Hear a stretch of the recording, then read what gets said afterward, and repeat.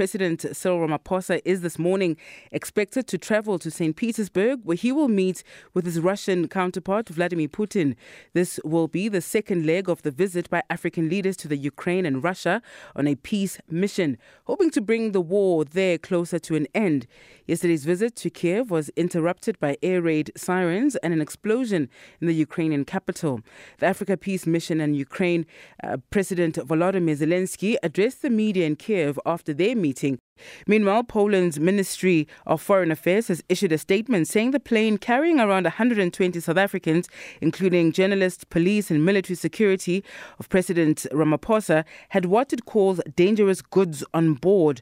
The journalists, police officers and soldiers have finally disembarked from their plane at Warsaw's Chopin airport in Poland after their 26-hour ordeal. Our reporter Ntebo Mokobo is travelling on that plane and joins us now on the line. Ntebo, a very good morning to you, our time. Give us a sense of what has since transpired. We understand you've since disembarked. Where are you speaking to us from this morning? Good morning, Patricia, and good morning to the listeners. Yes, we in Poland as we speak. At least they've managed to release us. You remember that at some point we landed on Wednesday. And on Wednesday around 1:30, we were told that we will be disembarking and preparing ourselves to go to the nearest hotel. And in the morning, we will be taking a flight to Warsaw. That will be the nearer to the airport, to the border. And then we will travel around 100 kilometers towards the train, where we will be catching the train to Ukraine. But that didn't happen because the police told us that, the authorities in Poland told us that we've got some dangerous weapons in our flight, so we can't disembark. Those weapons are not allowed to be offloaded in their country. So that was the predicament that we found ourselves in. There had been a number of negotiations between our authorities and the Polish authorities, but that didn't yield any result. And we had to sleep over in our flight. And then on Friday, at around 3 o'clock in the afternoon, in fact, we were told in the morning around 10:30 that we would be allowed to disembark. But that again took long because there were buses that had to come. And again, those buses had to be returned. So at around 3, that's when they let us out of the airport.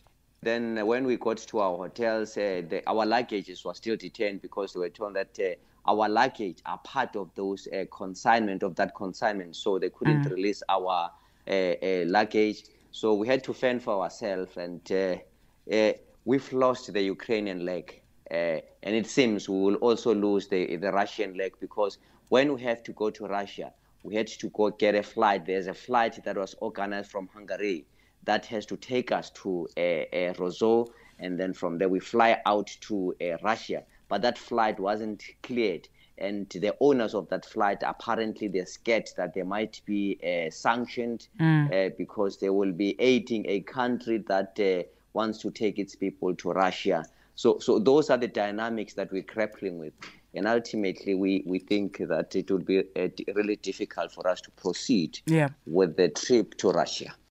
Does it all feel deliberate for you all on your end, Ntebo? So give us a sense of the sort of information that was flowing to you. I'm sure a lot of it was quite confusing as well, being stuck in the aircraft for as long as was the case here. Just the information you're being fed from the officials on board. A number of journalists, of course, speaking quite highly about how SAA staff were taking care of people on board. But just in terms of how the security detail were handling this, the information that you were given, and of course what you are seeing and experiencing yourselves from the Polish. Well, Sebenzile, I would say I think the preparation from the side of the security personnel wasn't really up to scratch, because they should have anticipated that they are going into a country that is a war zone. They're going into a war zone. So there are a number of issues that had to be factored in. For instance, if you had to board a flight, I mean, just the preparation in South Africa, we were supposed to have left the country 2 weeks ago, but that didn't happen. The trip had to be postponed, and that on its own would have been some of the red flags that they are getting into a mission that will be very difficult and unprecedented. But that wasn't factored in.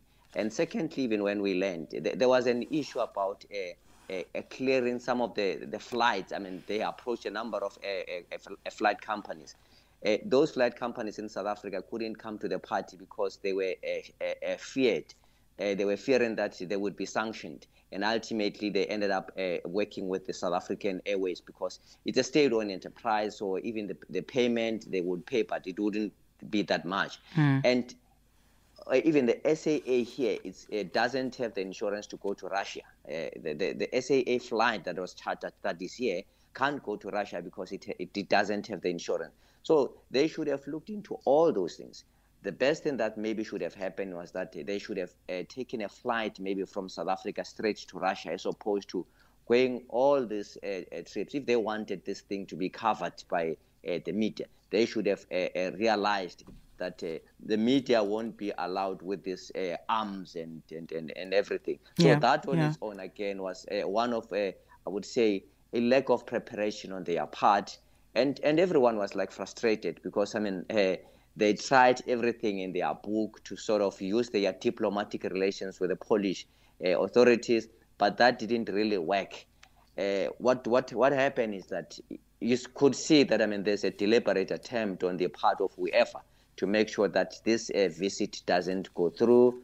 Those who have gone, good luck for them, but we can't even move forward. So the lucky ones are those who from other countries that managed to work, I mean, to go in with their president. But for South Africa, it was very difficult. And I think, again, the geopolitics had to play themselves out because they're looking at South Africa's non-aligned stance, especially when it comes to this Russia-Ukraine issue. That on its own, again, I think played a major role in terms of making sure that this trip either succeed or doesn't succeed. In some of the clips that started emerging from your journalists just really reporting on what's happening, also had Wally Rode as well. One of the things he said, he almost said attributing the treatment by the Polish of the South African delegation as racist. Did you experience this treatment as such, Ntebo, or comments of this nature perhaps a way to absolve Wally Rode and the people who are responsible, in fact, for getting this trip right, absolving them really from taking responsibility that they dropped the ball significantly here? Well, he's the one who interacted with the officials, with them and the Polish authorities. We were not there. He only came to us and told us that, I mean, the treatment that they're getting, it's very disgusting, and he even attributed that to racism.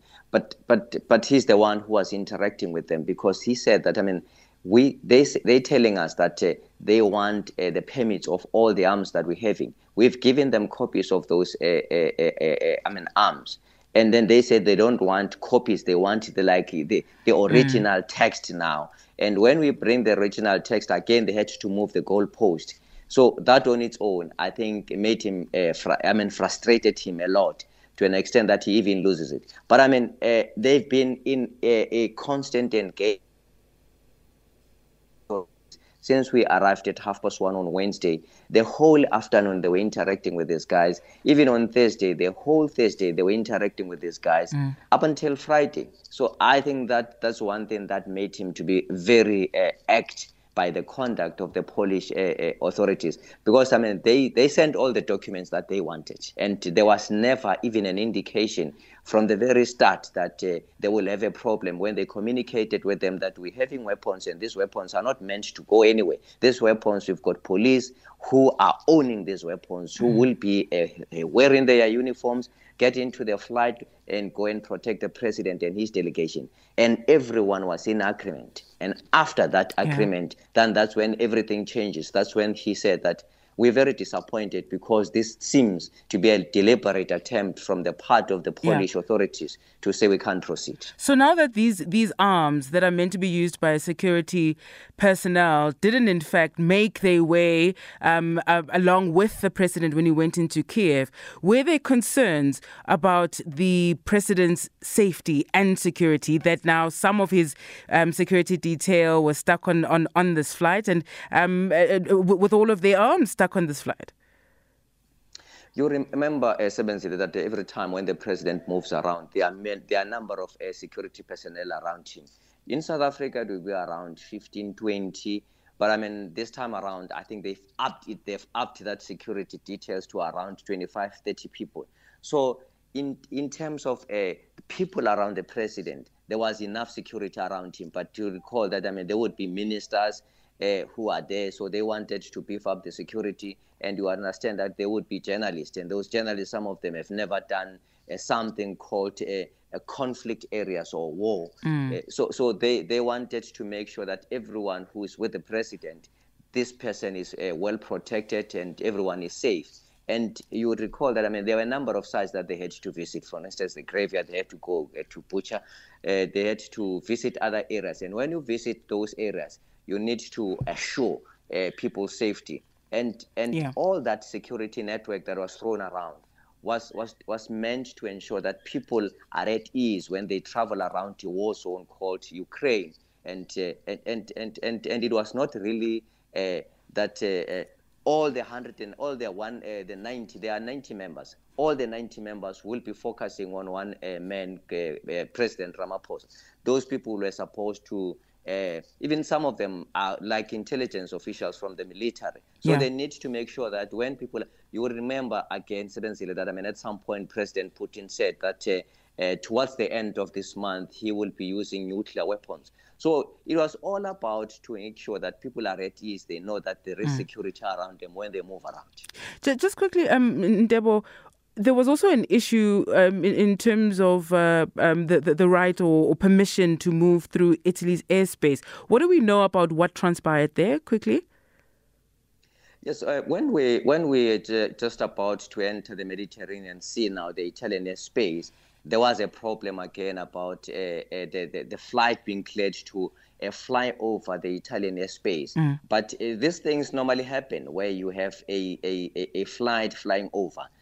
Especially when that flight hasn't been sanctioned on, there hasn't been any communication in terms of a flight flying over and going to a particular country called Poland, and then from Poland, the people who are in that flight will have to go to a war zone. So they will have to check if they go to a war zone in Ukraine, so what are they carrying? So all those things had to be communicated with the authorities of different countries. So flying over Italian airspace was a problem. But at the end, the captain and everyone had to communicate that to the Italian authorities. And we were cleared. We circled for almost an hour in the air because there was that concern. But and some people were a bit agitated. Especially some journalists were a bit worried. But I mean, we at some point, some of us went through all these things. I remember when we went to Ivory Coast, it was a difficult mission. And I even said to one of my colleagues this, I mean, going to Ukraine, guys, it's just a walk in the park. We went to Libya. When we went to Libya at some point, the airspace was closed by NATO. No flight was allowed in that country. We went there twice. It was 5 AU mission. It was 5 countries plus South Africa, including the chairperson of the AU. The chairperson of the AU Commission. We went there, and at the last trip for us to go to Libya, it was very difficult because it was only South Africa. So at some point when we were in that flight, we felt that maybe the delegation or the head of the delegation is very suicidal. How does this man take us into a country that is ravaged by war? And when we landed, there was no one to receive us at the airport. The entire country was deserted. And when we left, we were told that we only have we landed at around 4 in the afternoon. And at 7, we were told that we need to get out of Libya. But we had to negotiate that we can't have negotiations with Colonel Muammar Gaddafi then for 2 hours because we had to travel to his compound.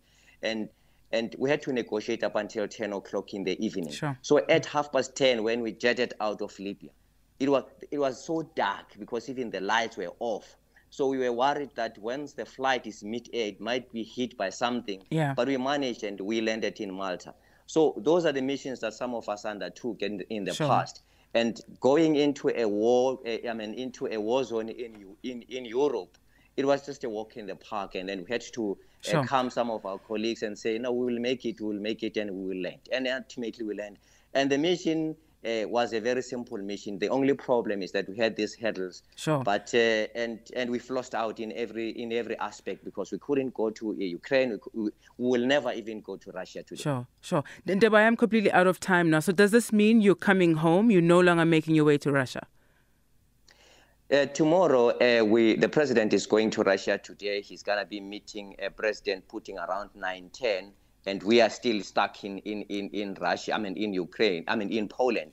And from Poland, we need 2 PCRs. We have to go via the PCRs, do all these 2 PCRs. It's not doable. It's not gonna happen today. And then tomorrow, around in the afternoon, around 5 o'clock, the president would have concluded his engagement in Russia, and then he will go and rest. And tomorrow, everyone is going back to South Africa. The flight that has been chartered, according to the aviation laws, it has to be in South Africa on Sunday. Apparently, they were talking about it can't be on the ground for so long, something like that. So according to the aviation, otherwise it will be scratched out. It will be put aside for some time. So for it to be usable, it has to be back in South Africa latest by Monday morning. So we have to be out of this country latest tomorrow. Ntebo Mokobo, thank you very much for your time with us this morning. SABC reporter speaking to us on the line there from Warsaw, Poland.